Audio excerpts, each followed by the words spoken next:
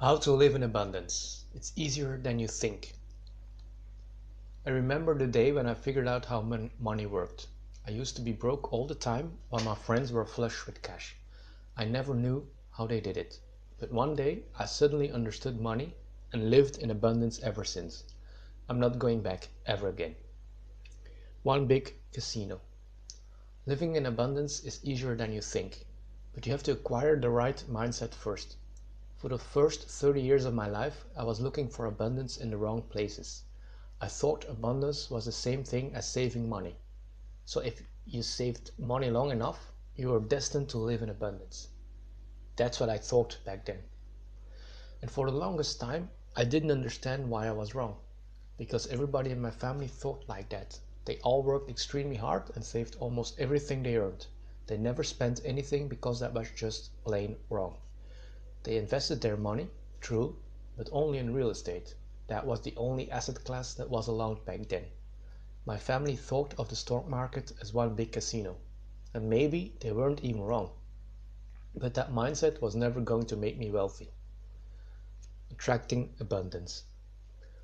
Luckily, I eventually understood abundance. But it only happened when I started to hang out with wealthy people and when I connected the dots.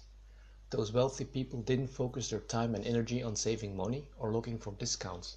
They focused their infinite capacity on creating abundance out of nothing and solving problems. Wealthy people focus on living in abundance first, and then they got rich. Money flows to people with an abundant mindset. I always thought it was the other way around, but I was wrong. So that's when I knew that I had a lot of work to do. I had to attract abundance. Finally, living in abundance. There are some easy tricks to do it. I walked a couple of days a week through rich neighborhoods. I started dressing a bit more fancy and threw away my ripped jeans. I also stopped shopping in discount stores. Those little things got me closer to abundance, but I needed to do one more thing to truly achieve abundance. And it was very hard to do at first. I delayed gratification. If you truly want to live in abundance, you really need to be able to do this. If you don't buy that fancy car and invest the money instead, you'll be able to buy a car twice as fancy in 10 years. That's the power of compound interest for you.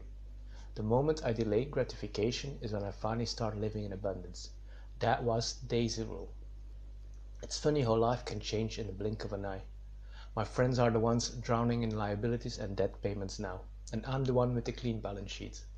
Abundance has nothing to do with the amount of money on your bank account, and abundance is definitely not found in your storage vault. Abundance is found between your ears.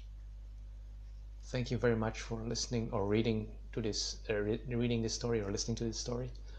I would like to give you one more trick to achieve a mindset of abundance, and that is like tricking your mind into abundance and faking it till you make it. So for instance, visit Rolls-Royce stores, smell the leather, do those things, and your mind starts to think that abundance is real. Thank you very much.